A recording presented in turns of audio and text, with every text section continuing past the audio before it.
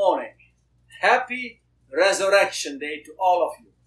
And let me just say welcome to our members of Walden Road Baptist Church, our friends of Walden Road Baptist Church, and everyone who is part of this. Welcome. We thank you for tuning in with us. And we've had quite a number of people from out of town checking in and hearing the message. Some of them were told me that they were very blessed by it. So we're happy for that. Happy Resurrection Day. I just want you to know that the sermons are now also on the website. And the website has been upgraded in many different ways. So you go there if you have any questions or you need anything. One of our sisters, Sally, wants to do a women's Bible study through Zoom.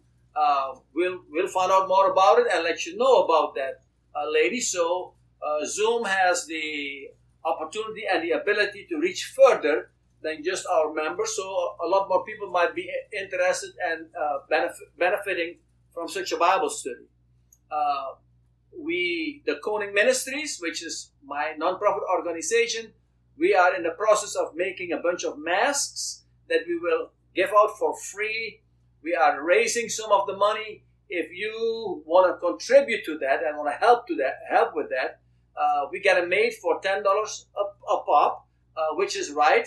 It cost our sister $7 to make it, and I told her bump it up to 10 because we want you to make at least a little bit as well. So if you'd like to help with that, please.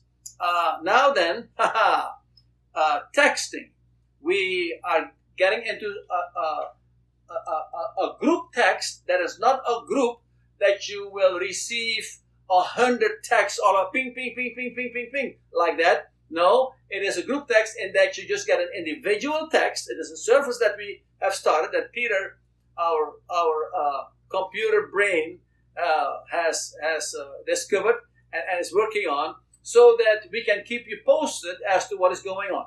Now, if you have not received a text in the last little while, last couple of days or so, then you are not on the text. It won't bother you much. I'm not into the group texting where I get 12 people and then I get a message from all the 12 people, ping, ping, ping, ping, ping, like that. No. So this is, you got an individual one and individual responses and so on and so forth. So, and then if you would go to our website and go to the digital Connect card and put your name and number, then you will be on the text list as well.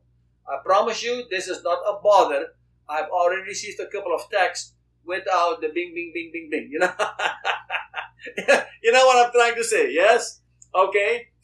Let me encourage you to keep praying for city, for county, for state, for nation, for the world. Please. And for all the things that we usually pray for, that people will come to Jesus Christ, that they will look for His provision, that they will look to Jesus for all that they need, and that also, but certainly, let us pray against the coronavirus. Okay? Would we agree to that? And I would appreciate it. Sybil and I have started to do some what we call sidewalk calls. In other words, we go to visit another couple from the church or whoever it may be. They don't necessarily have to be from the church, but certainly the people from the church are included in this. And we've done it already a little bit. We go to the house, call them that we're in the driveway. They come to the driveway. We stand well apart from each other, sometimes with masks, and visit for a little bit. And we are glad to see one another. Wow, what a blessing that has been so far. Many have asked, how can I help? Well, one of the easy ways of helping is that if you have extra toilet paper, extra paper towels, extra whatever that you would like to help other people with, let me know through a text or a phone call or whatever, even email. And then we make sure we get it taken care of. Some of it we just store a little bit till we hear of a need. And then, for example, yesterday we were able to give away some paper towels. We were able to give away some gloves. We were able to give away some other things. So, and we were able to give away some toilet paper. So, anyways, good to be with you, of course. Then I want to compliment you so much for your faithful giving. Obviously, the church bills, they don't go away. And so we appreciate your faithfulness in giving. Matter of fact, our message goes out, and we have several people that are not members that were blessed by the message. They actually sent a check to the church for some support. So we appreciate that so very much. We're not against that by any means. You keep doing that, and we appreciate it so much. So thank you for your faithfulness in every way. In every way. So let me sing a song with you after we pray, and then people seem to really enjoy the song last week. It just goes to show that God is still in the miracle business. You know, I sing, I play, and you're blessed. That's a miracle. So hopefully you know the words of this song, but let me pray first. Father, we thank you for your mercy and your grace upon us. Thank you, Lord, for the resurrection of Jesus Christ that gives us such assurance concerning a victorious life here on earth as well as heaven later. Thank you, Lord. We pray for our city, our county, our state, our nation. We pray for the world, and we pray against the coronavirus. But most of all, Father, we pray that many people would come to Jesus in this period. That this period of pain and suffering and death would not be a wasted period. But Lord, that you would make yourself known to a bunch of people. In Jesus' name I pray. Amen and amen. Well, this is a little song. It is a song that has more meaning if you think about it than just the simple words that you can hear. This was one of the favorite songs of one of my favorite ladies, a lady that I used to go to church with many years ago, Winnie Sanders, who worked in the nursery. And she would sing this song to my daughter, whom she called Rosebud. And a precious Christian lady. And it's a very familiar song because he lives. And I like to go through the words a little bit. Because he lives, I can face tomorrow. Because Christ lives, all fear is gone. Because I know he holds the future, and life is worth the living just because he lives. And so it talks about Christ lives, so I can face tomorrow. Now, in this day of coronavirus, that is a big deal. I can face tomorrow. I want you to know that you can face tomorrow because Christ lives. So, though things might be difficult, things might be extremely difficult, yet Christ is alive and he is for you. I want you to know. And because he lives, all fear is gone. Because he lives. And because I know he holds the future, I don't know exactly what the future holds. But I know that he holds the future, and life is worth the living. Just because he lives. Then I have a verse for you. He who spared not even his own son, but delivered him up for us all. How shall he, the Father, not with him, the Son, also freely give us all things? How? There is no case to be made for that. So let's sing. Would you sing with me? Because he lives, I can face tomorrow. Because Christ lives, all fear is gone. Because I know he holds the future, and Christ is worth the living just because he lives. Oh, let me sing it one more time. I messed up on it. Because Christ lives, I can face tomorrow.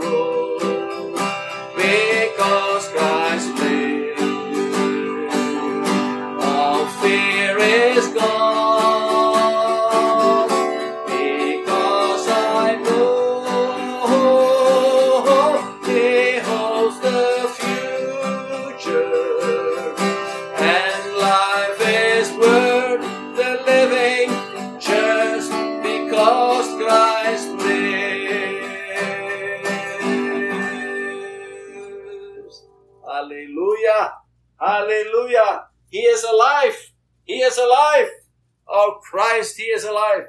Hallelujah. Now then, the message. The message.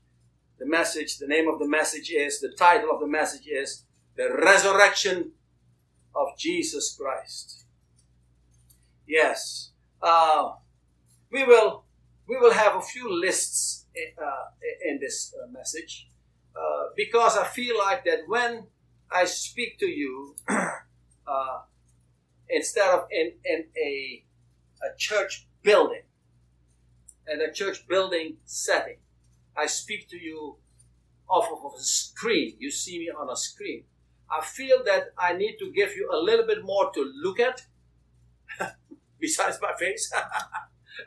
For me to break down some things, for you to not get bored, sidetracked in your mind, but for me to keep your attention so that what I'm telling you, the scriptures that I'm breaking down, and so on and so forth, that you will not only pay better attention, but also remember it better and retain it better. So I'm not doing lists, so you have to remember, oh, Kenny just gives me a bunch of lists. It is not just to have a list, it is to be a little bit better organized. So if it's a little bit better organized, I feel like you can also better remember it. If you're a visual person, especially, that you see it on the screen and it is easier because you're a visual person. So let me, as per introduction, I just want to say that a lot of people think, and you may or may not agree with me, but this is what I have experienced anyways, that a lot of people think, and you hear it out there, that all religions are more or less the same. Nothing is further from the truth, because Christianity is not like any other religion. Now, a lot of people say religion. I know what I mean. Actually, Christianity is more a relationship than it is a religion. Yes. So, but out there, everything is called a religion that has to do with God and so on and so forth. So, I'm not going to fuss with you about the religion thing. I'd rather have you have an open mind of what I have to say about the resurrection and about Christianity than for me to fuss with you about the word religion. There's a gentleman named Ravi Zacharias. I call him the C.S. Lewis of today. And he says, most religions make bad men good. But Christianity makes dead men alive. So here you have the difference. So let me give you a few points of difference with Christianity and other religions. For example, Christianity, as opposed to other religions, there is a substitutionary death. That is to say, that one dies so that another can live. The death of one causes the life of the other. Sometimes it's called imputation. That is to say that the demerits of one go on another and the merits of the other on the one. So that is to say that the merits of Jesus Christ are imputed to man and the demerits of man on Christ. Or you might say that the righteousness of Christ is imputed to man and the unrighteousness of Christ is on Christ's shoulders so that man can have life. Substitutionary death. A second one is that the moment it speaks in Christianity about a born-again experience, it is not the only religion that speaks of born-again experiences. Some people think that marriage is a born-again experience, or they think that they get a promotion, it's a born-again experience, or whatever.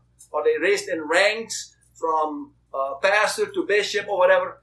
So, but this born-again experience is like this, that all those who receive Christ, He gives authority to become the children of God, even to those who believe on His name. Then here it comes. That is John 1, 12 and now 13.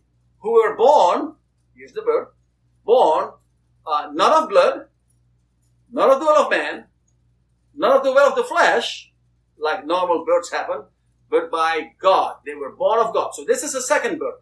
So you might say in Christianity, if you are born twice, you die once. If you are born once, you die twice. Let me explain.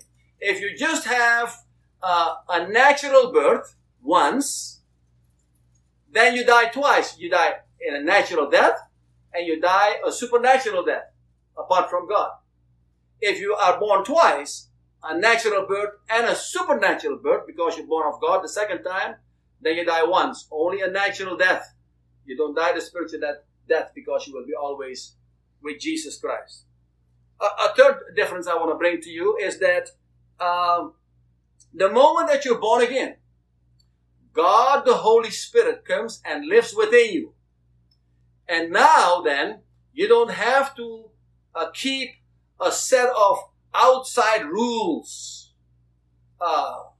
You have now the help of God the Holy Spirit Himself, who directs your life, who convicts you of certain things, who leads and guides and reminds you of the things of Christ. God Himself on the inside. So in Christianity, you work from the inside out rather than from the outside in. And then another, of course, what we're talking about today is the resurrection. The resurrection, I call it the linchpin of Christianity. And without the resurrection, there is no Christianity. There's no Christian faith. So the resurrection then is that Jesus was raised from the dead. And with that comes for His followers not only eternal life as a guarantee, but also the fact that that resurrection power, the power that raised Jesus from the dead, and we're going to talk about that in just a little while as my second point of the sermon, that resurrection power is available to His followers to live the life here on earth, to be victorious and overcoming of the power of sin. Wow. So this is what the believers, the followers of Jesus Christ, are celebrating today. The celebration of the resurrection. Yes. Yes. Christ is risen. Hallelujah. So then let me also say that the scriptures testify of the resurrection of Jesus Christ. That we have all four Gospels are witnessing and testifying and speaking to Jesus Christ being raised from the dead. And in detailed fashion, we find that in the four Gospels. The book of Acts helps us see that Jesus is alive and that we continue to pray to Him and trust Him as the one reigning in heaven.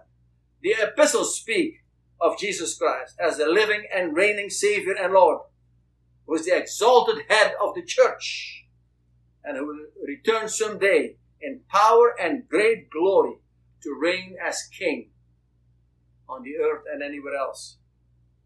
The book of Revelation speaks that Christ will return in great power and conquer His enemies and reign as King in glory and splendor.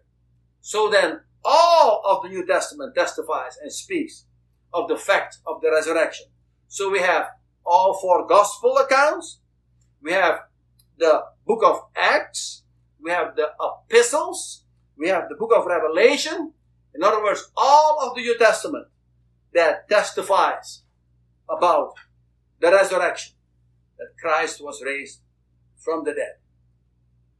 Now today, I would like for us to speak about one. The first point is the resurrection of Jesus and His followers. I want to be sort of brief, if I can. There's so much to say about that. And the second point is the resurrection life of His followers. So the resurrection of Jesus and His followers, the resurrection life of His followers. Let's start with the first point, the resurrection of Jesus, and then in a little while we'll step up to the followers. So let me take you to a very interesting passage, a glorious passage in 1 Corinthians, the 15th chapter, verses 3 and 4. In these two verses, he basically gives us the core of the gospel. Let me read to you the verses. I don't have my Bible here with me because it is a little bit awkward to go back and forth. So I have the verses just typed into my notes, so I can just read them right from my notes over here. So it is a little bit easier to, and then you see it on your screen and you can read it in the same way. This is the New King James Version. So here we go. 1 Corinthians 15 verses 3 and 4. Paul is saying, "For I delivered to you, first of all, that which I also received. That Christ died for our sins, according to the Scriptures. That He was buried.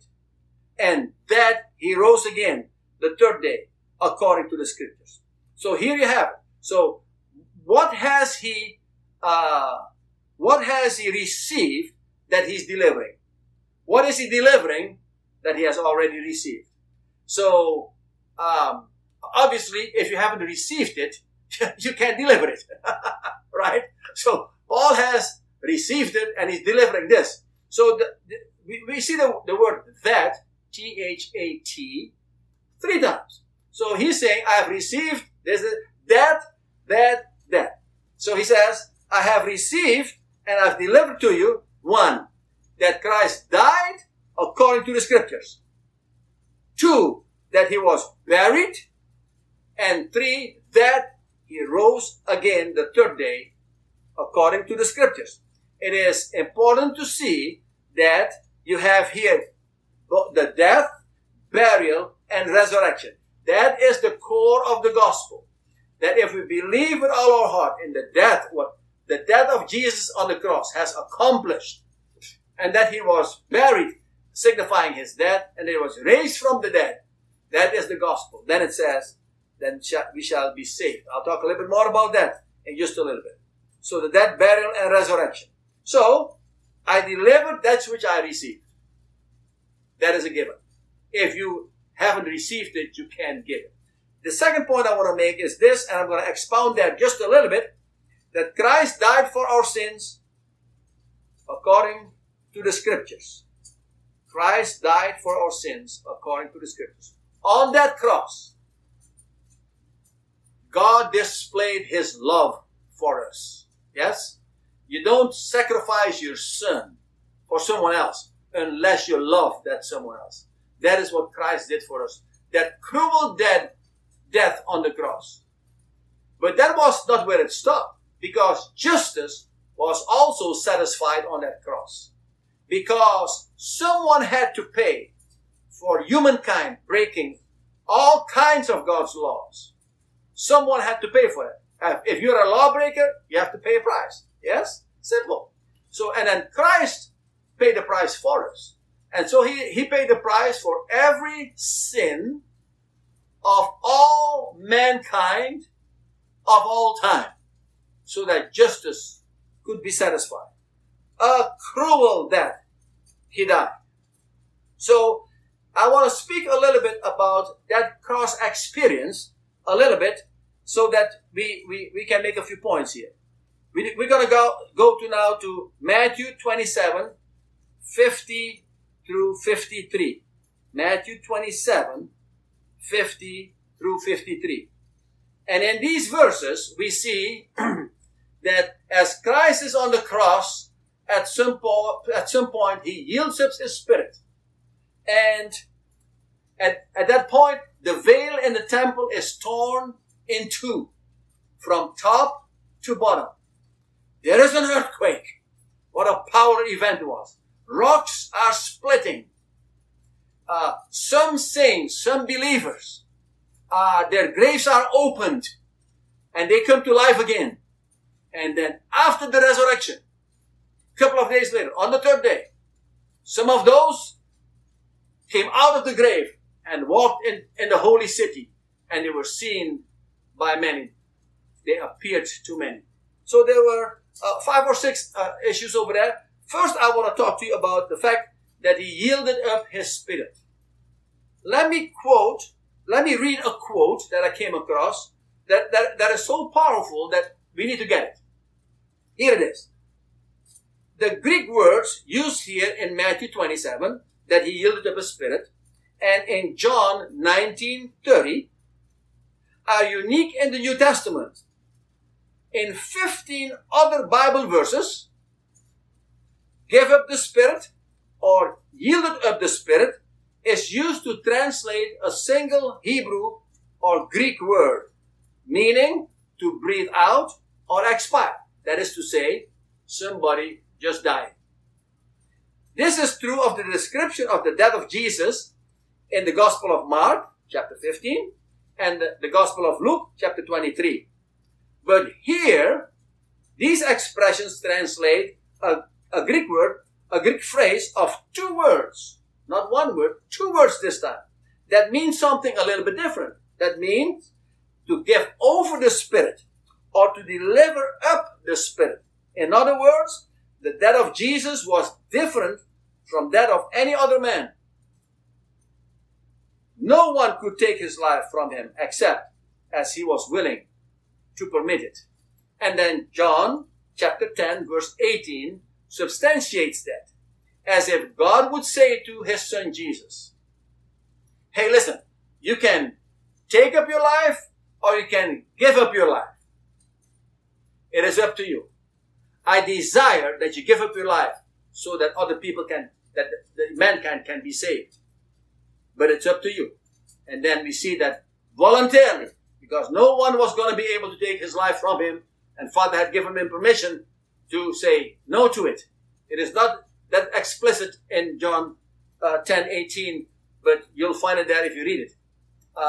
So that Jesus willingly gave up his life so that we might be saved. He yielded up his spirit, is the first point I'm making there.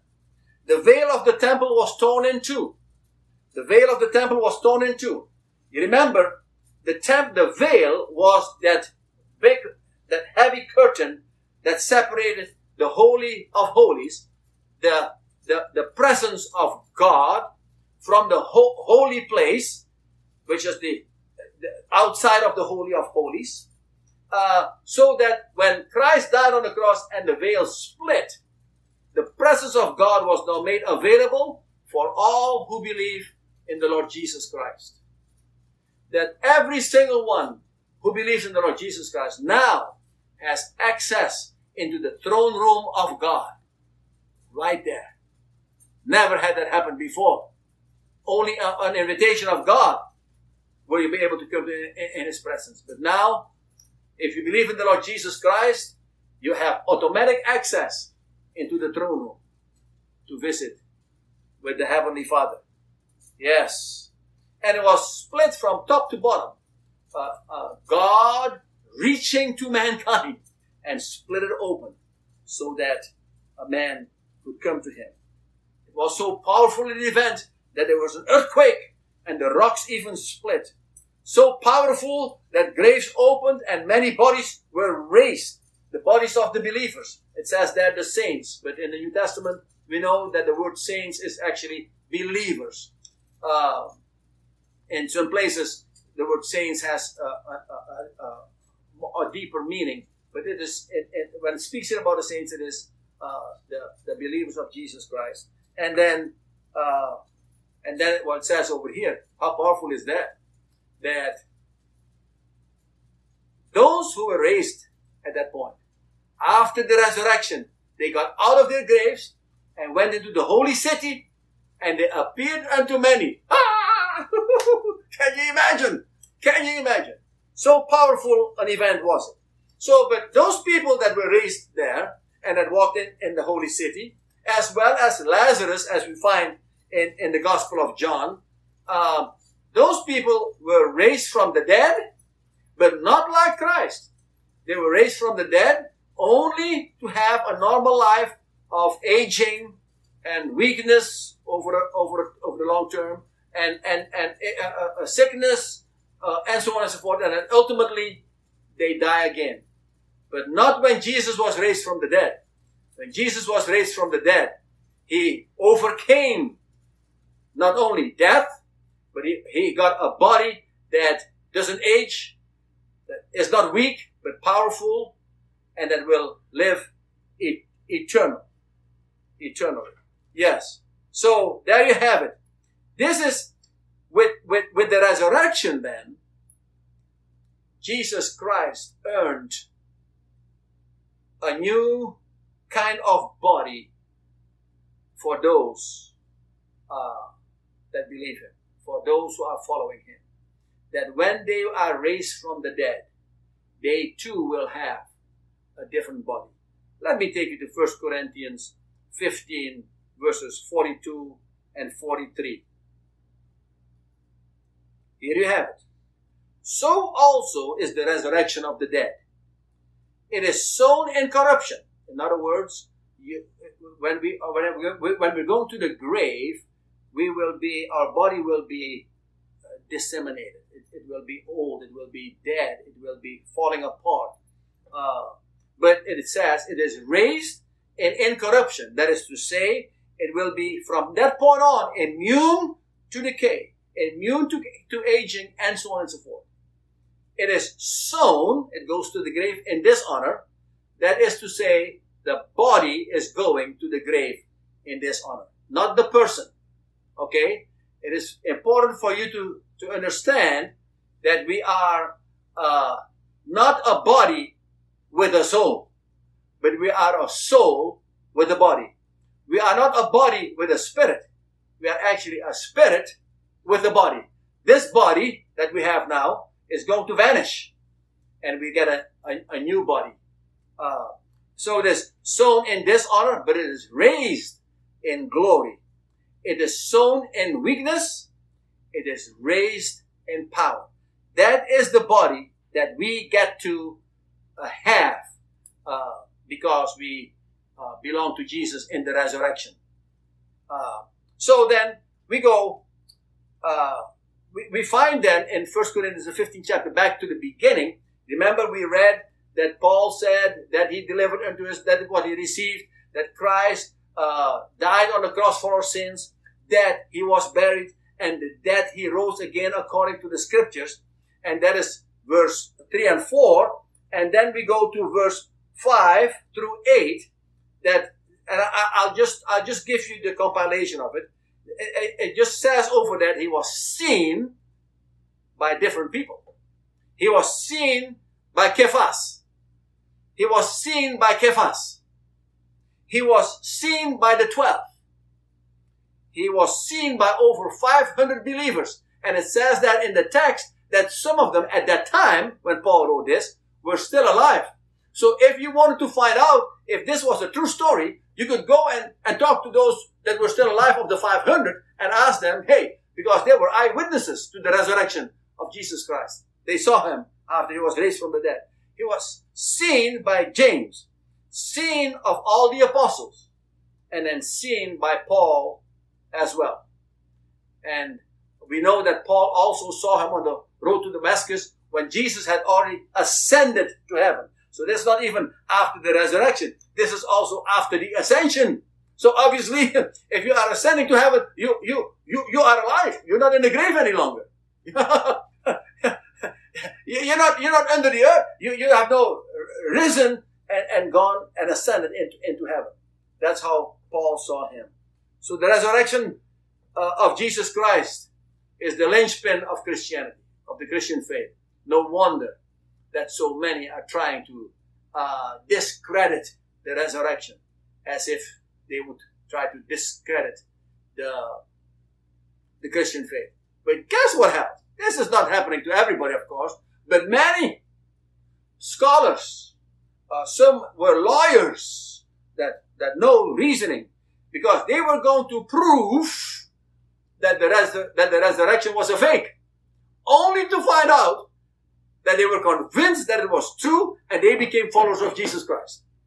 Not everybody, but a number of them that I read about, and a number of them that I know about.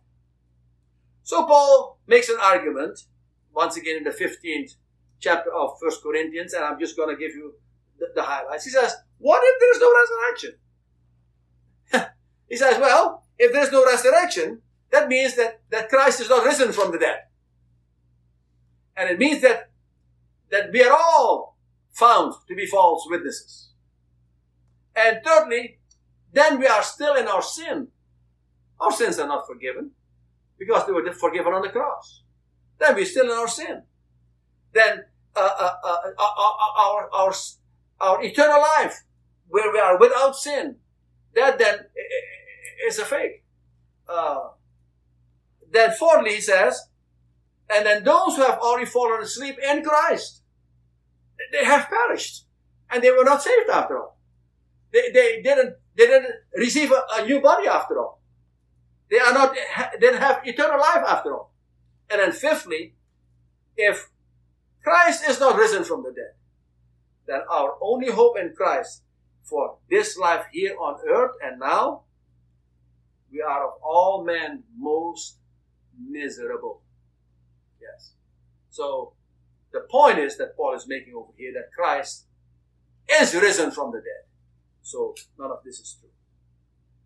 Thank God Christ is risen. I believe in a risen Lord Jesus Christ. He is alive today. We could even say that he is more alive today than he was when he was on the face of the earth. Because now he's back in glory with the Father in heaven. Wow. The second point I want to talk about today, and I have a little bit of time, is the resurrection life of his followers. So his followers, because of the resurrection of Jesus Christ, they will have eternal life. They will go with him in eternity when they pass from this life. But while in this life, this is a most glorious thing that I don't hear very often spoken about, that I don't hear very often preached, that I don't hear very often taught. And so I wonder then why so few Christian folk live in the victory that I believe that God has for them. And so let me see if I can sharpen you a little bit, if I can enlighten you a little bit, if I can help you a little bit, because this teaching, this study, when I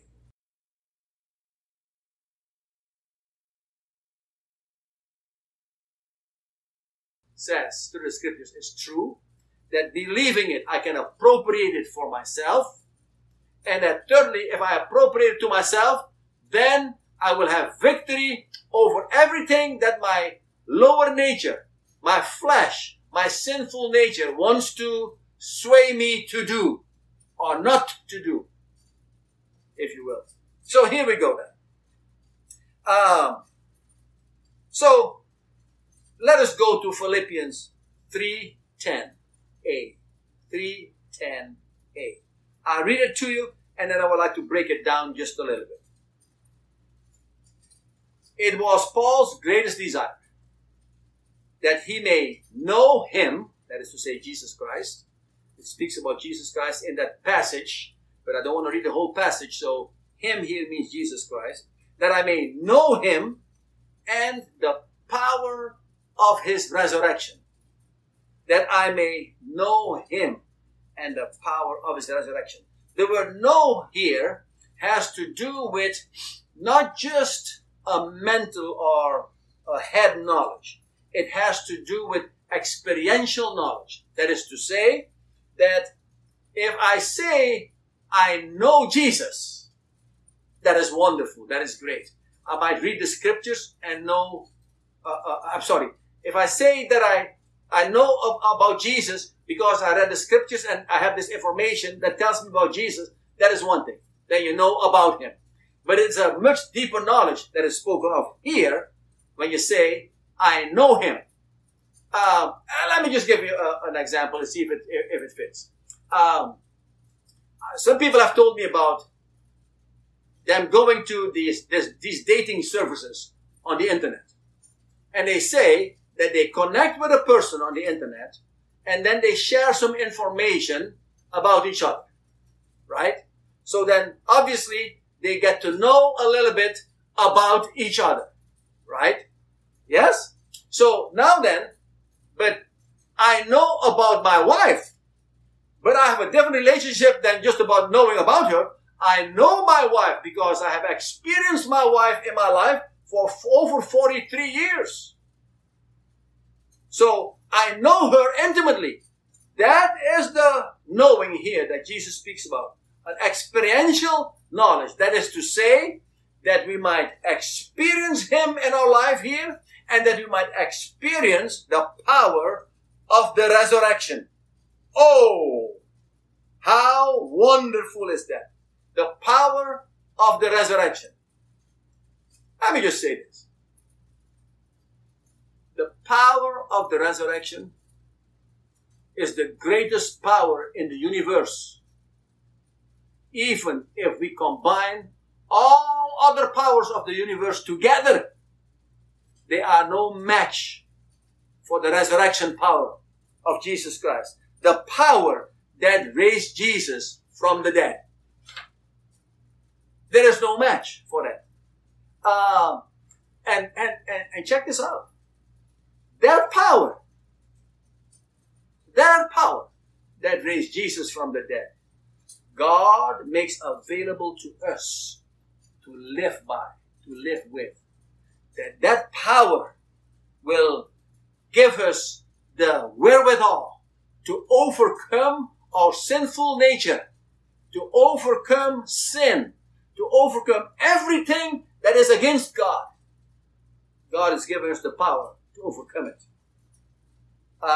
So that we might walk in a newness of life, in a different life than before we met Jesus Christ. So once again, I've told you this in previous sermons, that I believe that victory is your birthright in the second birth. That victory is your birthright in the second birth. So, but we're speaking here of the second birth. Remember, you're born again. We talked about the fact that you were born by blood or the flesh or the will of man in one instance, or some people call it the water birth, the birth of water, and the second birth is the spiritual birth. The first birth, a natural birth. The second birth, a spiritual birth. Now, when you receive the spiritual birth through Jesus Christ, that is when you receive the power of the resurrection to live your life by. So, I have good news and I have bad news. I'm sorry to say, on the day of the resurrection, I want to emphasize the resurrection. And this is what I have to say to you. That if you're a follower of the Lord Jesus Christ, you have this power available to you. But if you are not a follower of the Lord Jesus Christ, I pray to God you become a follower of the Lord Jesus Christ, because you need the power of the resurrection in this life to live a victorious life. So the power of the resurrection then can raise the dead to life again. It can raise a dead marriage to life again. It can raise your dead reputation to life again. It can raise your dead testimony to life again. It can raise your dead family to life again. The relationships to life again. Your character, your dead character to life again. Your attitude to life again. Our lives to real life. Yes.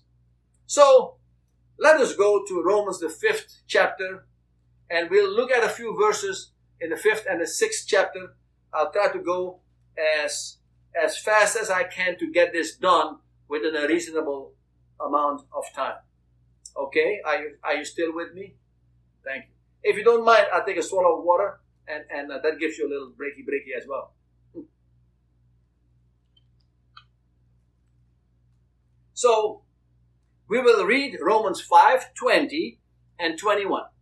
Romans 5:20 and 21. You should have it on the screen. Peter's just doing such a great job in getting it all done like that.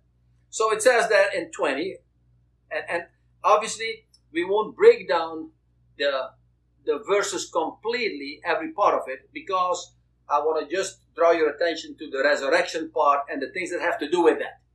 Are you with me? So bear with me.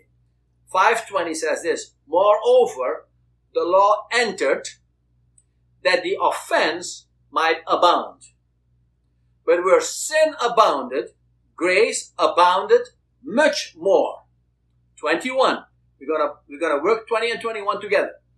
So that as sin reigned as a monarch, as a king, in death, even so grace might reign through righteousness to eternal life through Christ Jesus our Lord. So this is what it is saying over here. So yes, the law came in so that grace might abound, so that we might know that we are offenders of the law. That did I say that grace might abound? That the offense might abound. I apologize. That the offense might abound, so that we are offenders. It becomes clear to us then, because the law came into the picture, that we are offenders of the law. If there's no law, then how can we even break it, right? So when the law came into the picture, that made us to see that we are offenders of the law. But then it goes on to say, but where sin abounded, grace did much more abound. So remember that thought, because when we go to the 6th chapter, we're going to talk about this thought a little bit again. But here's where I want us to take us in verse 21. So that as sin reigned in death, so the word reign means here as a king. I know, forgive my accent, because sometimes it sounds maybe like the rain fell or whatever. This has to do with reigned like a king, like a monarch. But it reigned in death. In other words, it was like a monarch. It was ruling over us. Now let me explain the little word sin over here, lest it leads us astray. Because the word sin over here is not the word like sins, individual acts of disobedience or omission or these type of things. This has to do with sin, our lower nature. Our lower nature, sin, that causes us to do individual sins. Yes? So it is saying over here that our lower nature was reigning over us, ruling over us like a king. And we had no wherewithal to escape it, to fight it. Then grace came in the picture. Then King Jesus came in the picture and gave us grace. And now then, King Jesus, when we receive him as our Lord and Savior, then we are basically saying, okay, Lord Jesus, we want to come under your rulership so that you are our new king. Yes? Does that make sense? So we were under, you might say, servants to our lower nature and had no way to overcome it. Oh, there was a thing here and a thing there. We overcame smoking, or we came over drinking or whatever. But we're not even talking about it. We talk about more sinister sin than that.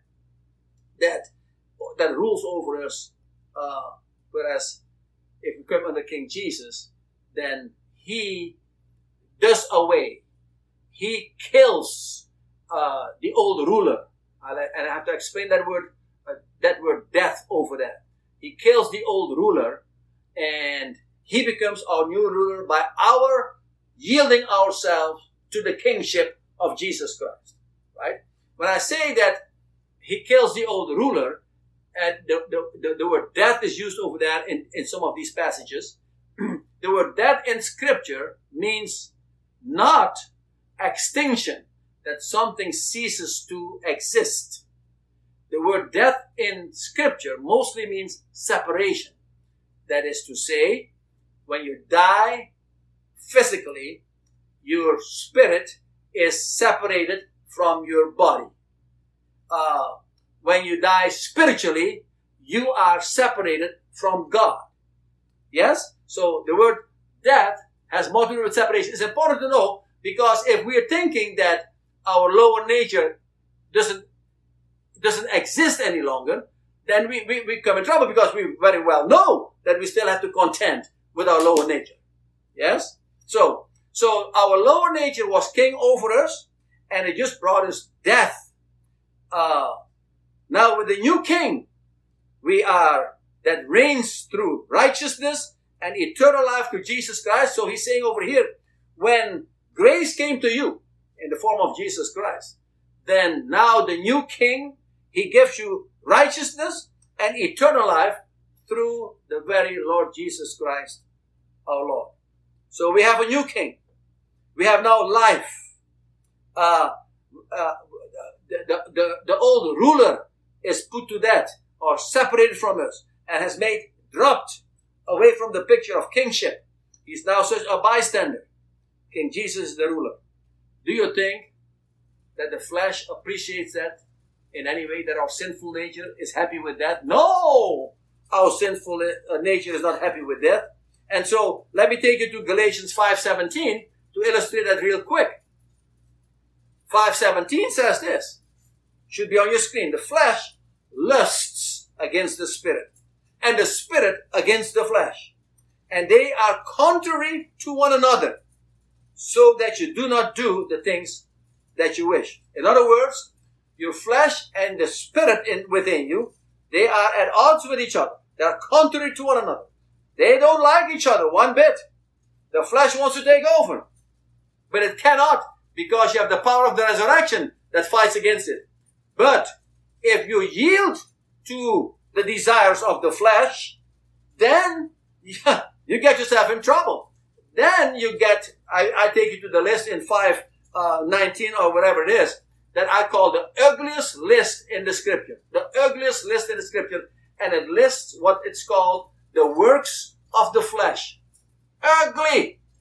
You don't want to live like that. But that is what the flesh will do to you if you yield to it. But if you yield to the Spirit of God, if you walk by the Spirit of God, then the fruit of the Spirit become yours. The fruit of the Spirit are yours. Love, joy, peace, patience, kindness, goodness, and so on and so forth.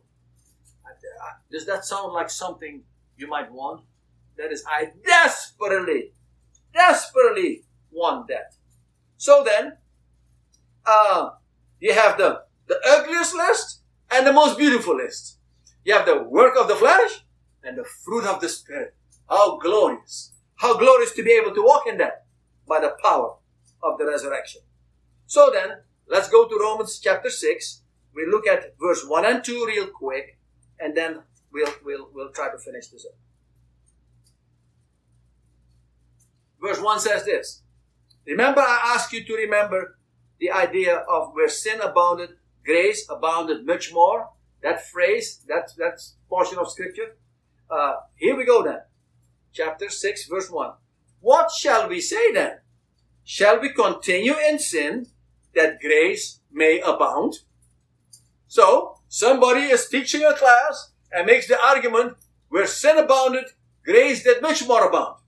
Well, some wise guy in the back is saying, hey, professor, sir, should I not continue in sin so that I might prove that grace abounds?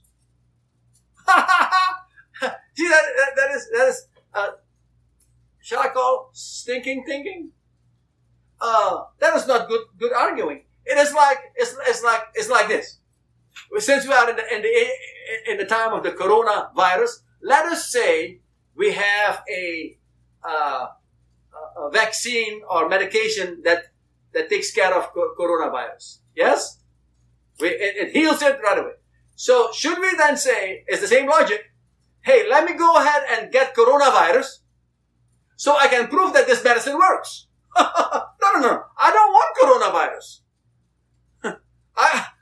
It's enough for me to know that the medicine works. And if I get coronavirus, then the medicine will take care of it. So, he's saying over here, certainly not in the New King James Version.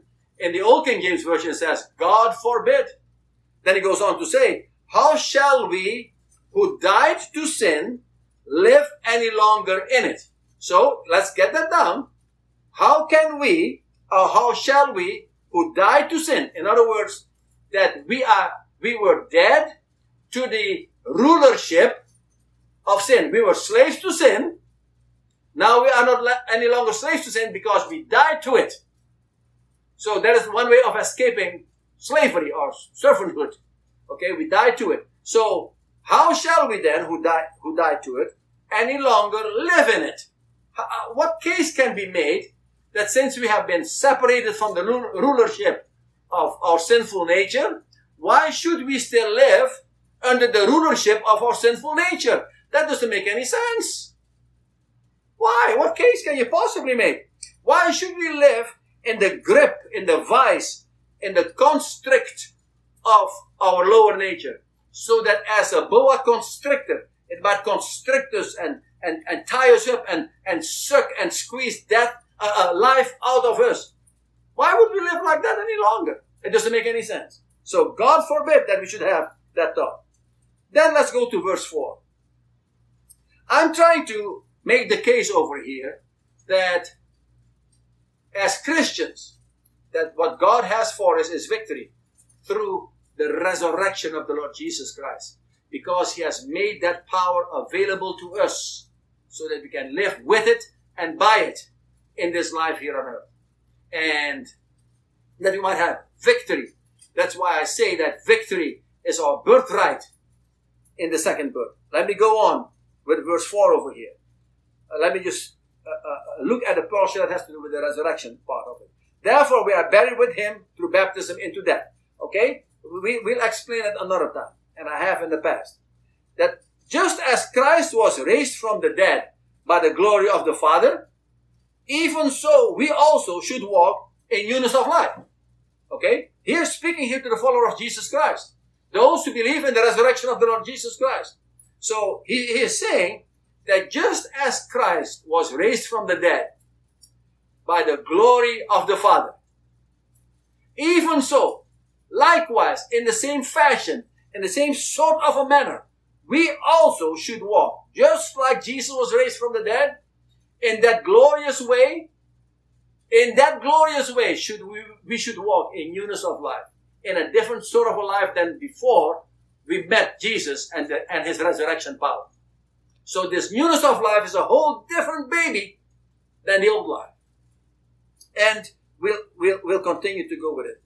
Which means the newness of life has to do with victory, because it is like unto the resurrection of Jesus Christ, which was all victory. Nothing but victory. Solo victory. Sola victoria. And then let's go to verse 11 through 14. I'll read them and then expound a little bit. Verse 11. Likewise, you also reckon yourselves to be dead to sin. In other words, separated from the rulership of your lower nature. Dead to sin. But alive to Christ. With Christ, alive to God in Christ Jesus our Lord. That consider yourself dead to the rulership of your lower nature. He has no more rulership over you. But alive to Christ. You are now in Christ. And verse 12 says, therefore, do not let sin reign in your mortal body, that you should obey it in its lust. Verse 12. Therefore, because of the fact that you consider yourself dead to sin and alive to God in Christ Jesus, he says, therefore, excuse me a second. Therefore, do not let sin, which is your sinful nature, this is the word sin here that I've explained to you, means your sinful nature. Do not let your sinful nature rule in your mortal body. Not in your mental body, not in your mortal body, not in your physical body, not in your emotional body, not anywhere. Let sin not rule in your body, that you should obey it should obey it in its lust. It has, your mortal body has certain lusts, certain desires. It has desires to pull you away from God. And Paul is saying, don't let it reign, don't let it rule over you anymore in your mortal body, so that you can stay away from obeying the desires of your flesh. Verse 13. A similar idea. And do not present your members as instruments of unrighteousness to sin. But present yourselves to God as being alive from the dead, and your members as instruments of righteousness to God. It's self-explanatory over here. So it says, your members, your arms, your legs, your members, your eyes, your mouth, your ears, your whatever it may be. Don't present it so that it might be used for unrighteousness, so that you are coming under sin once again, under your sinful nature, and your body of sin, or your flesh. But, it says, but present yourself to God as being alive from the dead, as one that is raised with Jesus Christ from the dead, in that sense, and your members as instruments of righteousness to God. So present your arms, your legs, your eyes, your ears, your mouth, your tongue, your body, your heart, everything. Present it so that God will use it for righteousness. Woo! Woo! Oh man, isn't that exciting? Oh, the victory is all over the place. And then verse 14a says this: for sin, your lower nature shall not have dominion over you.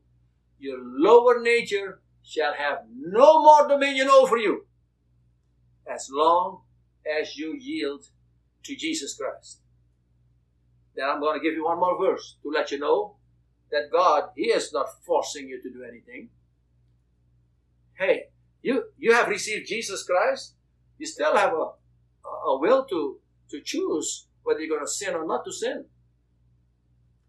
And if you're coming back under the rulership of your sinful nature, then you become a servant all over again to your sinful nature, to obey it and to do as it asks of you or demands of you.